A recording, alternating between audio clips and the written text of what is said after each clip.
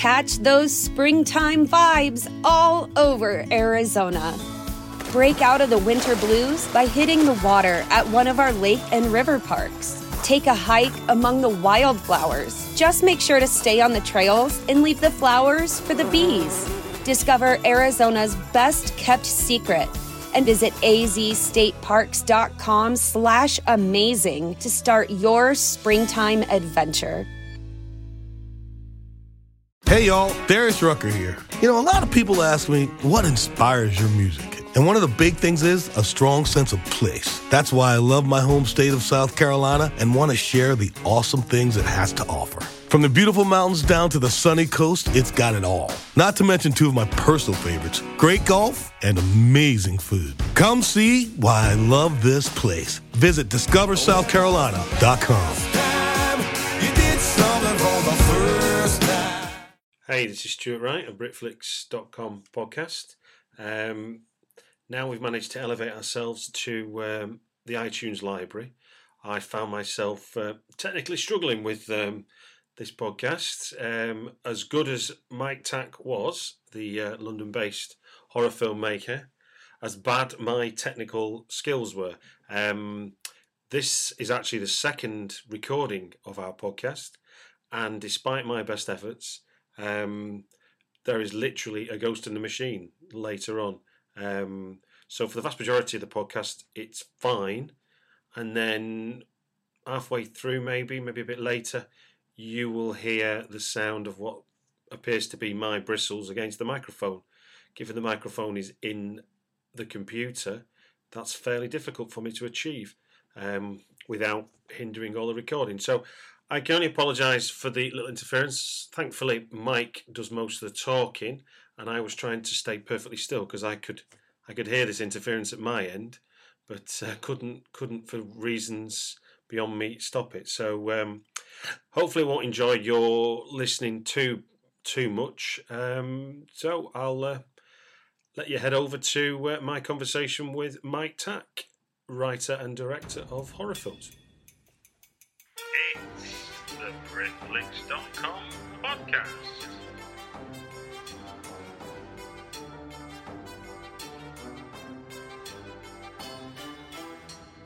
It's the Britflix.com podcast. So it's just a shame that I friggin' lost it. Right, yeah, welcome to another Britflix.com podcast. I've got with me filmmaker Mike Tack. Hello, Mike. Hello, everyone. Good to have you on the show. I won't lie to the audience. This is the second attempt at this interview. Yes. Technology got the better of us the first time round, Mike. Is that right? Yeah, it got the better of you, Stuart. Yes. It did. It's not unusual, and No. I'm hoping not to repeat it. But every time there is a glitch, it sort of makes me paranoid for the entire duration of interviews. But that's not the reason that we've come together for this chat. There are two reasons that I've got Mike on the podcast. One is the world premiere of his short film, One Careful Owner. And the second reason is his entry to the ABCs of Death 2 competition, which we'll talk about later. So, first off, do you want to tell us about the world premiere of One Careful Owner? First of all, do you want to tell us about One Careful Owner first? What is it? It's an 11 to 12 minute short. It's my second film only because it's almost a year to bar 2 weeks that I showed my first film, which was my first foray into filmmaking. Yeah. And the first one was called The Domestic, and that was more of there wasn't much dialogue. In fact, there's only one line of dialogue in the entire film, which made it's a good way to start if you're someone if you want to start a film is to just not have dialogue, because then it's sort of people can act if they're depending on what you want them to do. People can physically react and act quite convincingly, but when it comes to delivering meaningful dialogue, that's when you need actors or people that have had some experience, generally speaking. So this next one, through my first showing at the Feast on Film in Crouch End, I knew a couple of guys from Fright Fest, which is a UK horror festival, including yourself, and although you weren't there, which I was very peeved about. You didn't turn up, but yeah, met a guy called Clive Ashenden, and he knew an actor called Richard Knott, and Clive does directing and a bit of acting. And because I'd mentioned I'd had this idea for this story about a car salesman who's alone on the vehicle lot on a Sunday, and a guy comes in and he starts to sell this car to this fella, and this fella just comes across as being very awkward and belligerent, and but then things change for the worst for one of them. So it's a bit like a classic sort of a mini version of a Hitchcock story where, you know, it's an everyday man in unusual, his world's turned upside down with unusual circumstances.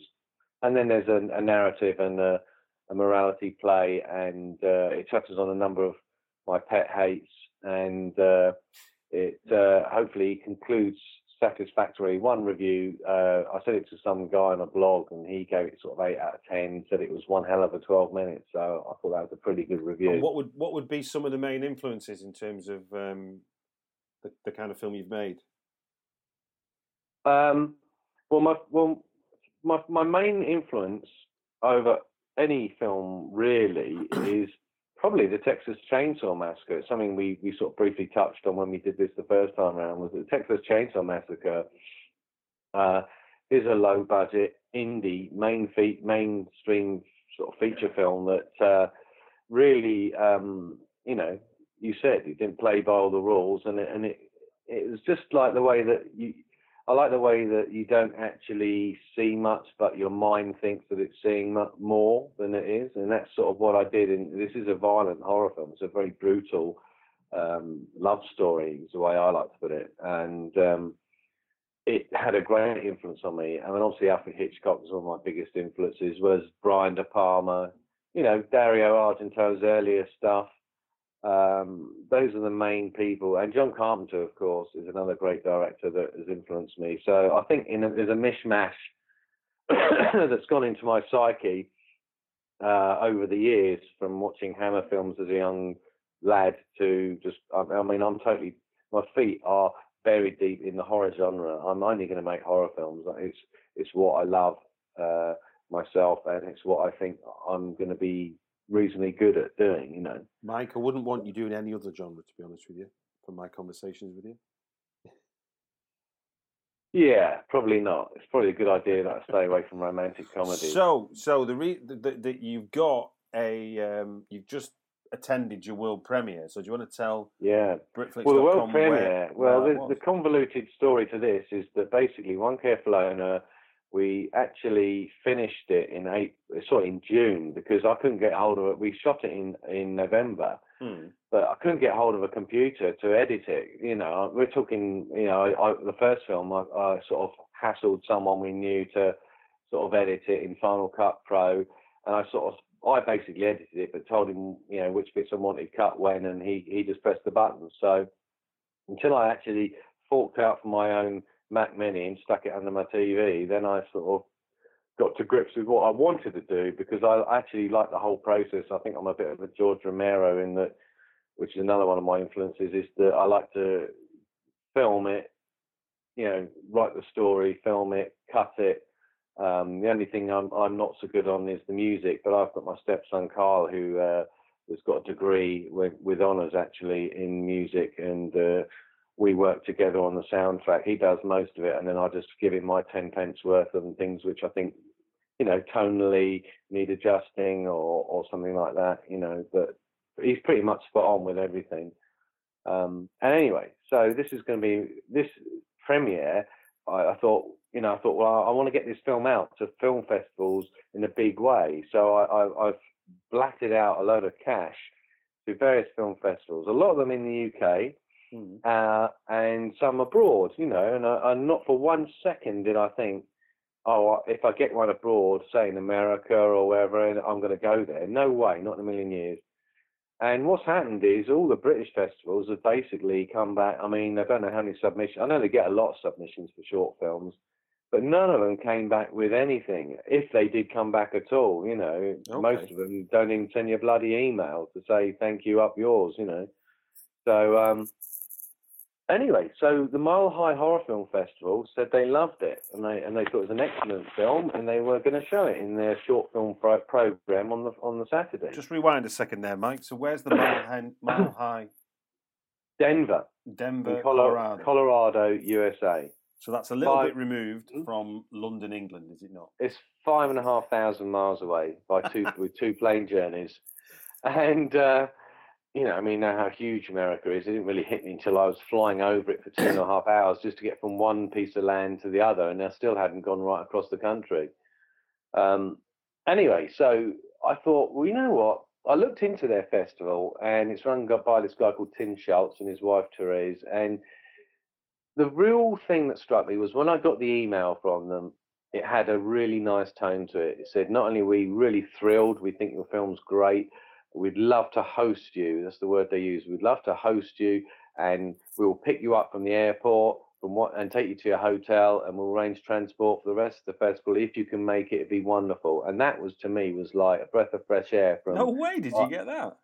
Yeah, it was the whole vibe of it. It was friendly, and I think there are some festivals, particularly in the UK, that have got, I don't want to say big for their boots, but they've got so big that they're missing something. They've become too commercial, and I think that extends right down to the fact that they get, badgered and pushed around to have certain films, i.e. crap films, shown because they're coming out on DVD the next week, on their main screen or on their big list, so they can secure maybe a decent film for their punters. So I'm fully aware that, when you get to be a huge festival, that, this could become an issue if you want to start making money off it rather than doing it for the love of the film and the fans. But let's stick to the positive then. So when you're in Denver, let's keep with the, so you were picked up from the airport by the guys who were in the Denver one. Yeah, they picked us up and we took him out for a drink, and we had a bison burger, which was delicious. and then we went back to our hotel. Next day, there was a shuttle from the hotel that we took, and we went down there, and they welcomed us with open arms. And it was a beautiful, low, they're at the Alamo Draft House, which, if you're not aware, are one of the best cinemas I've ever been to in the world. They got I know you explained this to me last time, but let me just, because obviously we lost that recording. So go on. Tell us why these cinemas are so revered.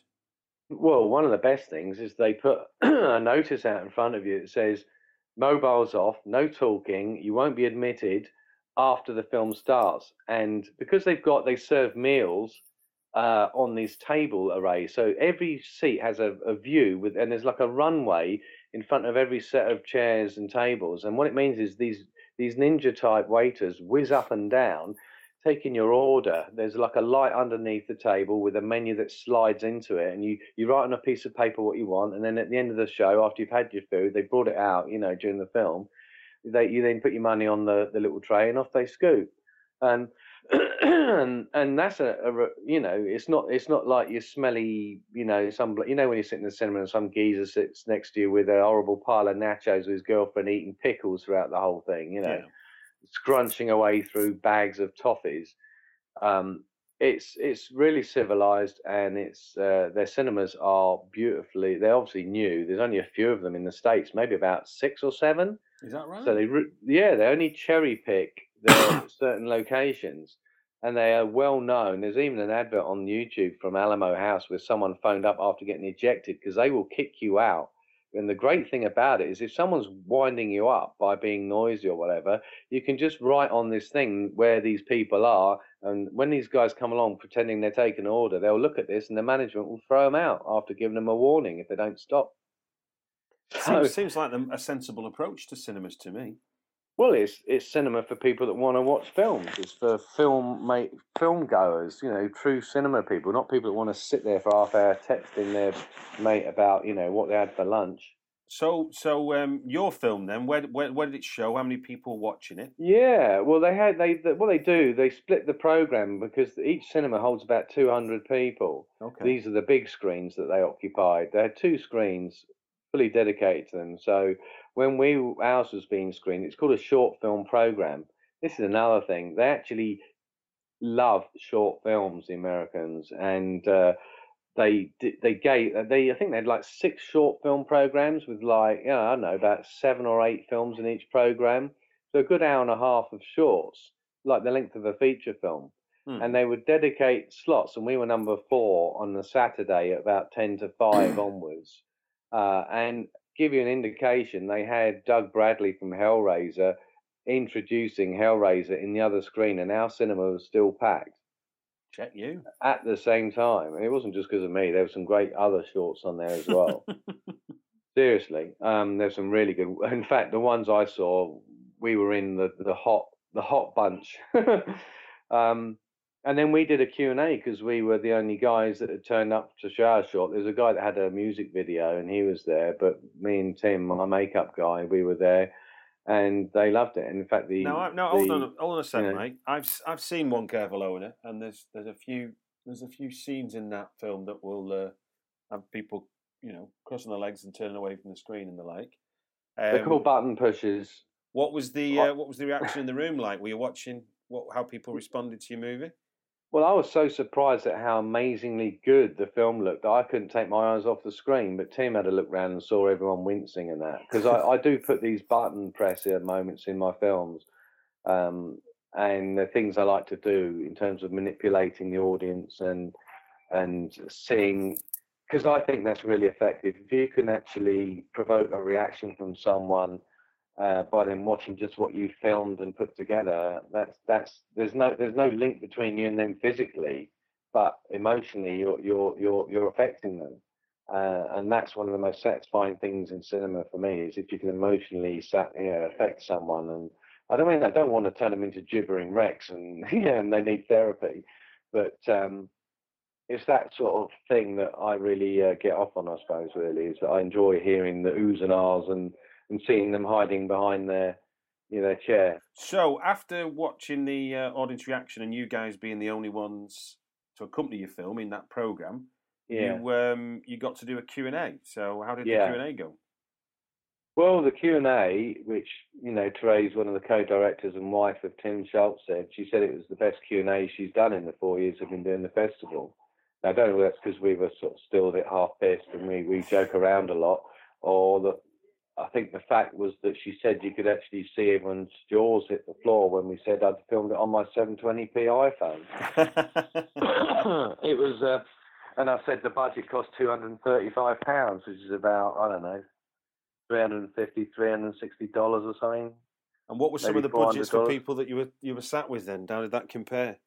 Well, I don't know, but all I know is most of the short filmmakers who attended, I chatted to them, their budgets were between $6,000 and $10,000. No way. Which is like between sort of three to £6,000.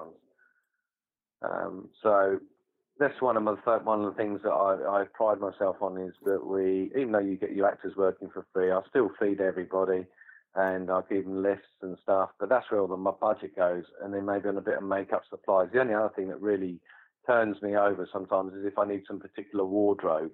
Yeah, that's the other really big expensive thing, because normally I've got the location for free.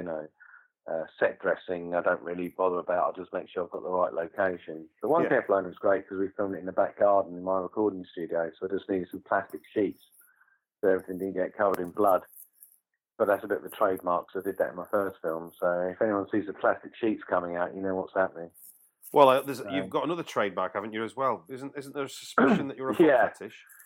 Yeah, well, it's not really a foot fetish, but like Hitchcock always did a cameo and things like that. Well, I thought to myself, well, I don't really want to see my face in many of my films particularly. But I thought, well, I like doing shots of feet at certain points in the film. So if you watch any of my films, apart from the short adverts I did for Fright Fest, you'll actually see someone's feet. Sometimes it's a bit in your face, and then other times it might be just a quick shot that I sneak in there. But I always try to at least have one shot, a close up of someone's feet, and that's going to be my trademark. And the subliminal message or meaning of the feet is what? The subliminal message of the meaning of the feet is something's going to happen. These are going somewhere. Oh, okay. These are going to a place that is going to be there's going to be a reveal. That's what I do it for. So now you've had your so that what? Sorry, before we conclude on that bit. So while you were out there, did you get to? You mentioned who was there from Hellraiser? Doug Bradley from Pinhead. They had Ken Faree, the dude from Dawn of the Dead, the Romero original, the tall fella. And then you had Tom Savini, and you had Meg Foster and Rowdy Roddy Piper, who appeared in They Live, and Linda Blair from The Exorcist for a 40th anniversary. And did you get a chance to talk to any of these people?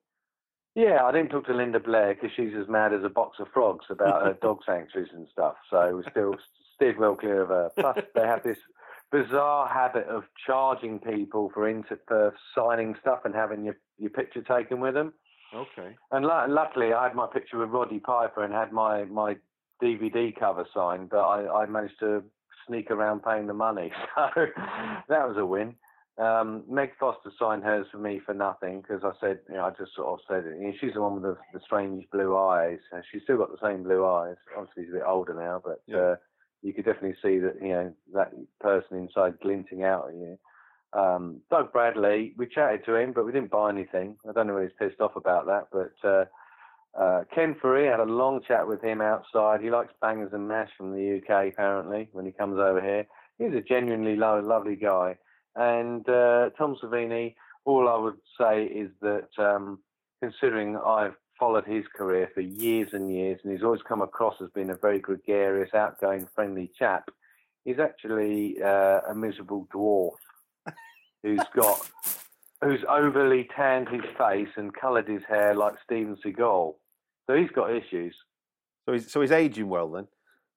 Well, maybe he doesn't think he is, so he's obviously got some hang up there, but he was pretty miserable, and he was blaming on altitude sickness. They actually had him for a Life Achievement Award, right. And I heard that he was almost trying to bail on that because he wanted to go home or something. And I thought, that's a bit ignorant. And not only that, when he actually said, I apologise because I've had altitude sickness. What a bullshit. I know that the cinema's a mile high above sea level, but he said, yes, I'm sorry, if I was a bit, I had this altitude sickness. I was going to shout, well, what about the other 4 days, Tom? What's your excuse for that? But let's not talk about Tom Savini because it was a real disappointment. So did you feel like real ambassadors going out there, as British filmmakers? Absolutely, yeah. 2 Cockney-sounding geezers going out there in Denver. We stood out like a sore thumb, and that's good because we're doing it for PR and we're doing it because we wanted to support the film. It's a world premiere because pretty much no other English place wanted it apart from Southend-on-Sea, which is a great little friendly festival. And I may have another one. My local St Albans Film Festival may be taking it. We don't know yet. In fact, it's actually showed on the same day at Oshkosh in Michigan, which is in the north near New York. They selected it. It's a smaller festival, but they still selected it, and it's shown at Puerto Rico International Horror Film Festival at the end of this month. I think the 23rd of October. So good on you. The Americans get it. The English either don't care or they want named stars in their short films. They want, I don't know. Well, let's not worry about the negative side. The positive side. That's right. There's people out there who are liking your work. Yeah, that's it. That's the point, and that's the thing. It makes you realise that you're not stupid, and that you have made a good film, and there's something of value there. And to be quite honest with you, it's everyone's been really intelligent and friendly and really, really enthusiastic, and it makes me think that if my potential future in filmmaking, success-wise, is probably going to be across the pond because I think they're the ones that are going to that get it, and maybe even if that is because we've got an English way of looking at things or whatever attracts them to it. I'm really not that fussed, really, to be quite honest with you, because I think if someone's supporting what you're doing, there can't be any better place than the land where Hollywood's come from, really. So before we break off from the Mile End, the Mile High Horror Festival, what would you, apart from obviously seeing your film at the cinema, what was your highlight of the few days you were out there? the highlight of the festival was talking to the organisers. After it all finished, we were having a few drinks, and they were just so humble and said they were honoured that they'd had the film there. And I just sort of said that they've got a fantastic vibe. I said, just be careful of it getting too big, because this will grow. It's going to grow. It's grown year upon year upon year. I mean, they said when they first started, there's only like 20 people in the cinema. Wow. This place, they had thousands through there this time. It was like Thursday, Friday, Saturday, Sunday, packed. They had Big Bad Wolves showing, Cheap Thrills, We Are What We Are. They had all the really good current festival darling films in the horror genre showing there. Okay. So, and they had it, E.L. Katz turned up for his film Cheap Thrills, and I think the guys who did Big Bad Wolves turned up as well. So it's got some kudos and credibility. It's picking up momentum, and I just said to them, keep it filmmaker and fan friendly, and don't let the corporate nature of some of these things overtake the fact that they can choose their own films and stamp their own personality on the festival, because that is what, for me, made it fantastic. Right then, Mike. Thanks for taking us through your experiences at the Mile High Horror Festival. Now, the second reason that we've got you on here is because you're one of the British filmmakers who have entered a international film competition. Horror fans out there may have seen ABCs of Death, which is, as it sounds, a horror anthology with one film for every letter of the alphabet. And people that have been following my podcast will have heard my interview with Jake West, Simon Rumley, and Lee Hardcastle. Lee Hardcastle was the competition winner. They picked 25 directors, and they left one space for the general public, as it were, to enter their horror films, and they chose the best. And this time, they're doing the same thing with ABCs of Death 2. And you, Mike Tack, have entered M is for Makeover. So do you want to tell us a little bit about M is for Makeover? Yeah. The whole thing about this competition is it is a American sort of based international competition. So I clocked that there are about 300 film entries for the first one, when it was where Lee Hardcastle deservedly won.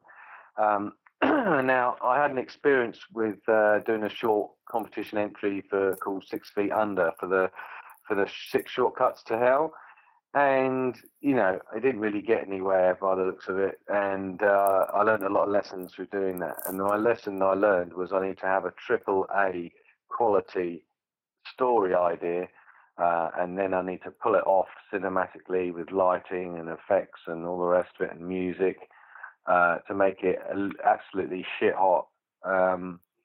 And I think I've achieved it. The actual story is a lot different. It's not like a lot of the entries on the ABCs of Death, which are all to do with people coughing up mucus or people jerking off for 3 minutes or whatever, which was a bit of a signature thing for the original ABCs of Death. And I can understand why some filmmakers may have gone down that route, because they thought, well, that worked and was liked in the first film, so I'm going to do something very similar. But I read the remit that they put on the website, and they want outstanding. They don't want holy shit factor, which they had last year. Okay. They want outstanding. And I hope that what I've done with the locations and the budget, with this, minuscule budget again, was £450, which was 120 quid for insurance to cover the free. We got some airsoft guns for free because we've got real soldiers in it. We've got 3 real soldiers from the Coldstream Guards that came up with their kit. That's very method of you, Mike. Hey? That's very method of you.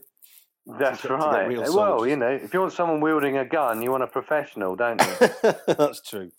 And we hired a special prop for it, which was from World War II. I won't say what it is, but it cost me 18 quid for the weekend, and it looks absolutely amazing. I spent a lot of time setting up the actual area where the majority of the film was taking place. I faffed around with a couple of builders' lights, and I had a third light to use. Plus, I'm shooting on a DSLR that I bought, a cheap one, a 600D, with a prime lens, 50mm prime lens, to give me that quality of picture and image. And also it means it had a 1.8 f-stop, which basically means you can shoot in low light. So I could really play with the mood of the piece. And if it's something I didn't want to show, I wanted to show in a glimpse, that's what I did. So it's called it's a makeover, and what's the basic setup for that one? Well, the basic setup.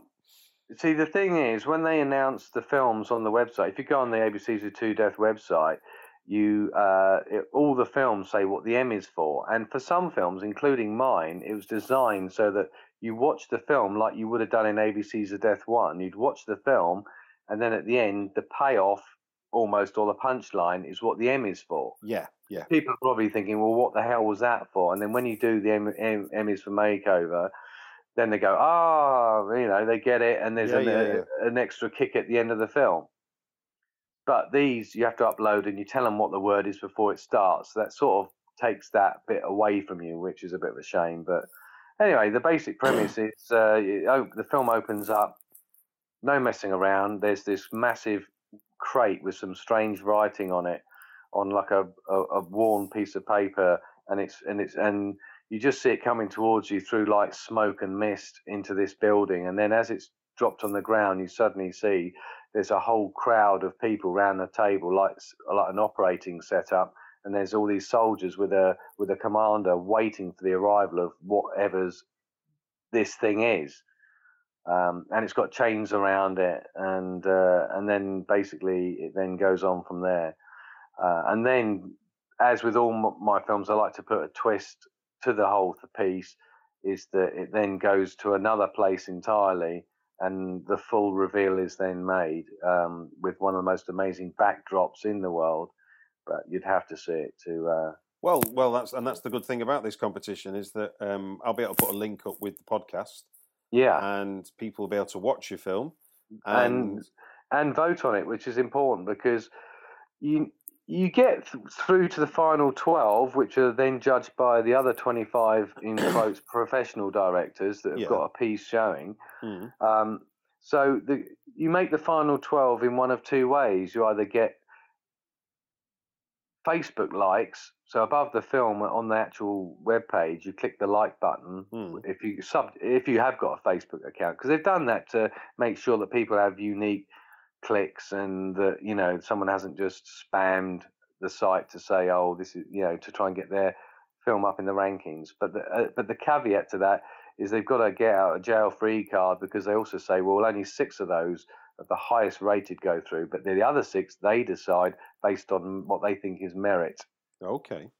So I actually think it'd be great for people to. Well, I think people should just watch the film if they fancy it, and just if they can vote for me, then fantastic. Well, it's a global competition, and we're Britflix, so we want to support the British filmmakers, and it'd be a nice double win, wouldn't it? If the extra. That's the only thing I'm thinking of, is that I'm thinking, are they even going to have an English winner, possibly, because they've had one last year? But I've done my best with this film. I've really pulled out all the stops and kicked out what people have. I've shown at the Mile High Festival, I had my little Vita, and I went round my handheld console with the film on, showing people with headphones, and they all thought it looked amazing, and they couldn't believe it cost what it did. So it looks like a big budget, almost trailer for a bigger movie. What's the closing date, Mike, for the competition? Well, as we speak, I mean, the last week or so has seen a flood of new entries. There was about 50 when I put them on, and now it's gone up to about 150. Yeah. So, as you expect, the big boys, the big guns come out towards the end. And you can see in some of the credits, they've got like a massive long list of people, and a lot of them seem to be shooting on red cameras and stuff. But I can't moan about that. I mean, that's just the way it is. But I still, even saying that, I think I've made, looked at what the competition needed, and I think our story is eclectic enough and different enough to maybe offer them something slightly different.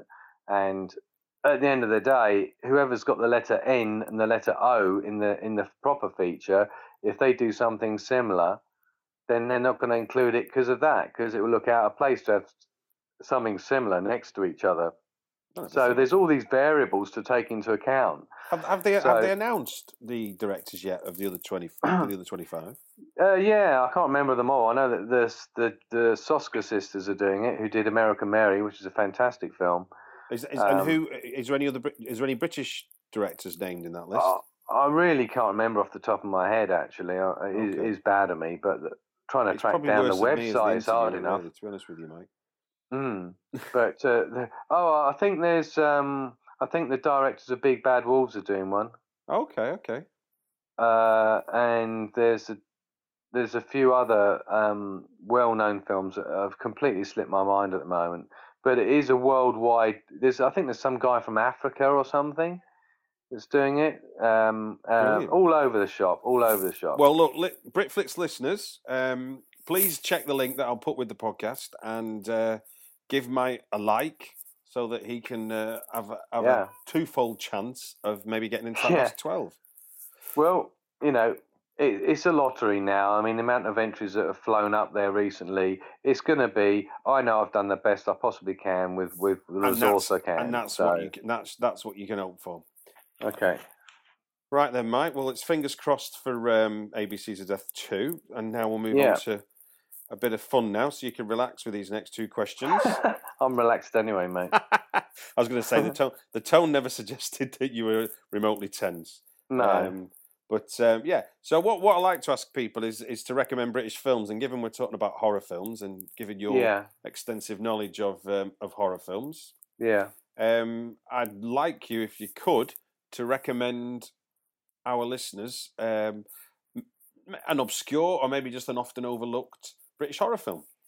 Yeah, and the one that I did have trouble thinking of, but I think now more so than ever is I'm a big Hammer fan, but I think in amongst all the Hammer horror that goes on, I think that their version of The Hound of the Baskervilles is a great little film, and you're going to get to see Peter Cushing and Christopher Lee doing sort of different roles. I know that Peter Cushing actually did Sherlock Holmes in the TV series, actually, for the BBC, I think it was. Oh, did he really? Yeah, he did originally. Okay. And the Hound of the Baskervilles is a great little story. I mean, the only other film that's non-sort of vampire or Frankenstein or Mummy or whatever is always quoted to be Devil Rides Out, because that's one of my favourite Hammers of all time. But I actually think this one holds up just as well. It's a great little. Obviously, Sir Arthur Conan Doyle wrote a great story. But Cushing is a really good, Sherlock Holmes, and I must admit, it's not one I've seen, so I'll have to check it out. Sorry, it's not one I've seen, so I'll have to check it out. Well, the other thing is it's directed by Terence Fisher, and he, for me, is the Hammer director who really created the core sort of values that got them off the ground. Terence Fisher did the original Dracula, did Curse of Frankenstein, he did The Mummy. Oh, wow. And he did this film. I think he did The Gorgon as well, which is another sort of buried classic Hammer horror film. I mean, that's a great film as well.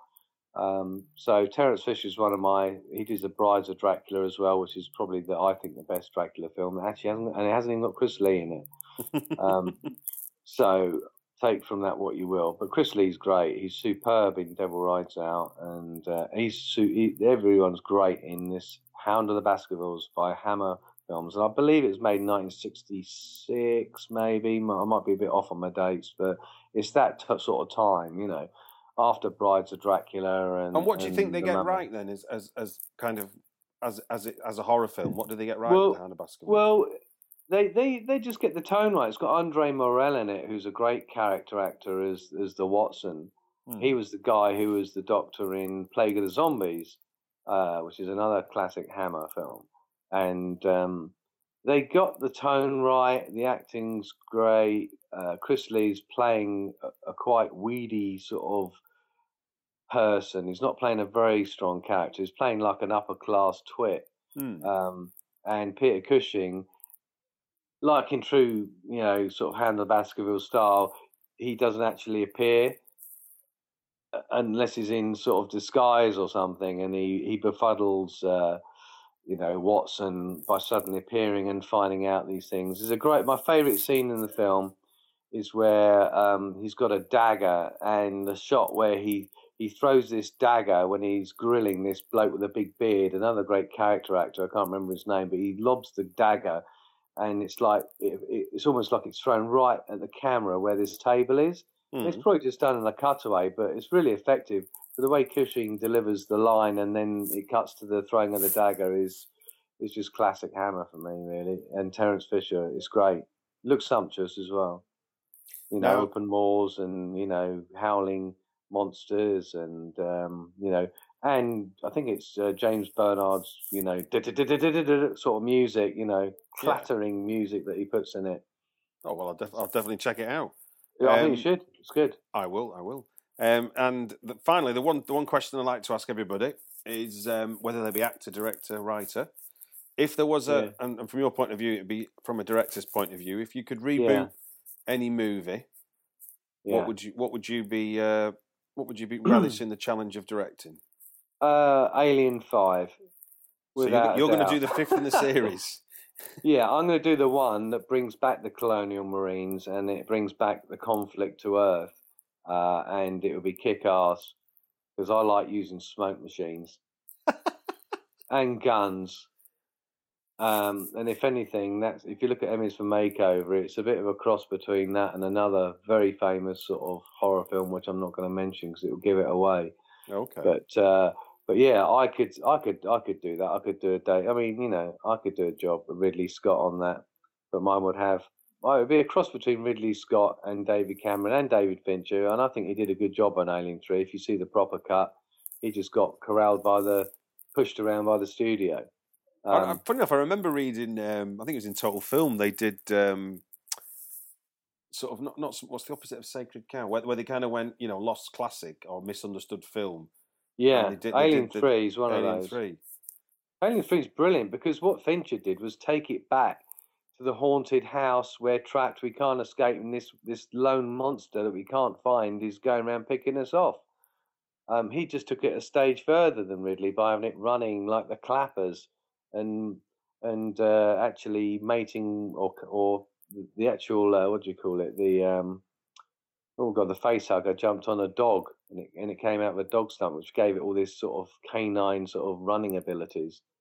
But I guess when you're following Aliens, that was always going to be a tough ask, wasn't it? Anyone who follows Aliens and goes back to one Alien from 8, which Cameron had, he only had 8 rubber suits or 6. Yeah.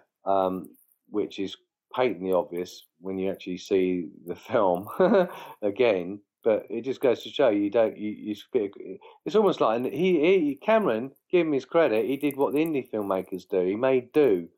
He said, I want 6 or 8 of these things, and with that I can create the impression that there's all these characters, and you don't need all this bullshit CGI where you have thousands of them in some massive shot, because everyone knows it's bloody CGI. So why not just stick to what's good, and that's close, tight, confined spaces, running the hell away from some horrible creature, which the design is phenomenal and never been beaten in the history of cinema as far as I'm concerned.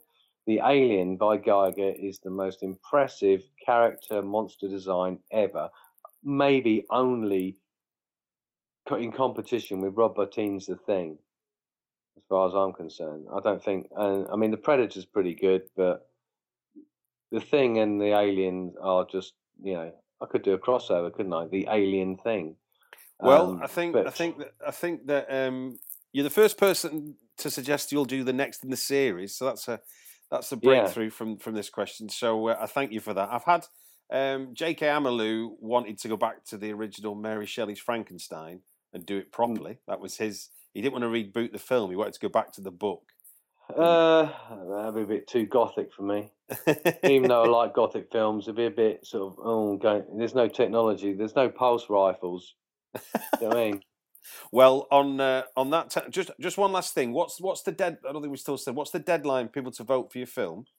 They just got to watch it, and you don't have to watch it, but I'd prefer if you did, and then Facebook like it before 31st of October. 31st of October is when the competition closes, and then literally within a week they announce the final 12, and then the other 25 directors get given these, and they announced, there's a bit of a mixed message going on. They said middle of December or Christmas Day, so I'm not quite sure whether they got their dates mixed up, but Sure enough, you'll find out by the end of December who's won the slot. And the $5,000 prize money, which is nice, if which would just go straight on equipment on any of them, really. But it's mainly because it can get a chance to get into the fully fledged feature film and get distributed on VOD, and it could be a massive calling card for someone like me who's getting on a bit. And but if you think you've got the vision and what it takes, then you just don't know where these opportunities will come from, which is also what happened at the Mile High Horror Fest. I've got made so many contacts. I mean, I've got the Blair Witch Project guy, Dan Merrick's, he's on my Facebook, and I've got Jeffrey Reddick, who wrote the screenplay for Final Destination 1 and 2. I've got Ken Faree's private email address. You don't get that sort of thing in the UK. No, and you don't get that sort of thing sat at your laptop either, do you? So it's you've made a film and you've got out there. So I think that's the lesson for all filmmakers who are listening to this is you've got to do it. I mean, you do these things because you love it, and you'd be the biggest fool in the world to think that there's any God-given right to you to be successful at it. I think the best thing is it's just like planting little seeds in your allotment. You just plant the seeds, and then what you do, you don't just walk away and ignore it and say, oh yeah, well, if it grows, it grows. What you do have to water it a bit. You do have to, grease the wheels in order to maybe make things happen or be in the right position for when they do happen. You're nothing, if you want to sit there and say, oh, I'm the best filmmaker in the world, but no one's seen my film and I'm sat in my house doing bugger all and expecting people to knock on your door, it ain't going to happen. No, that's sound advice. Well, look, thank you very much, Mike, for coming on the podcast. Yeah, and I'm glad to say that this time we've recorded successfully. So we'll thank God for that. Next time we speak, hallelujah. All right. Well, look, thank you very much, Mike. Yeah. Cheers, Stu. It's the BritFlix.com podcast.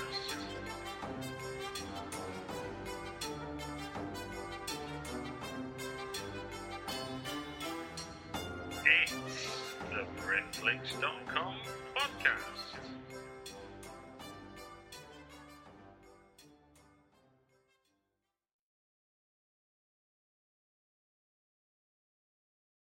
This is the story of the one. As a maintenance engineer, he hears things differently.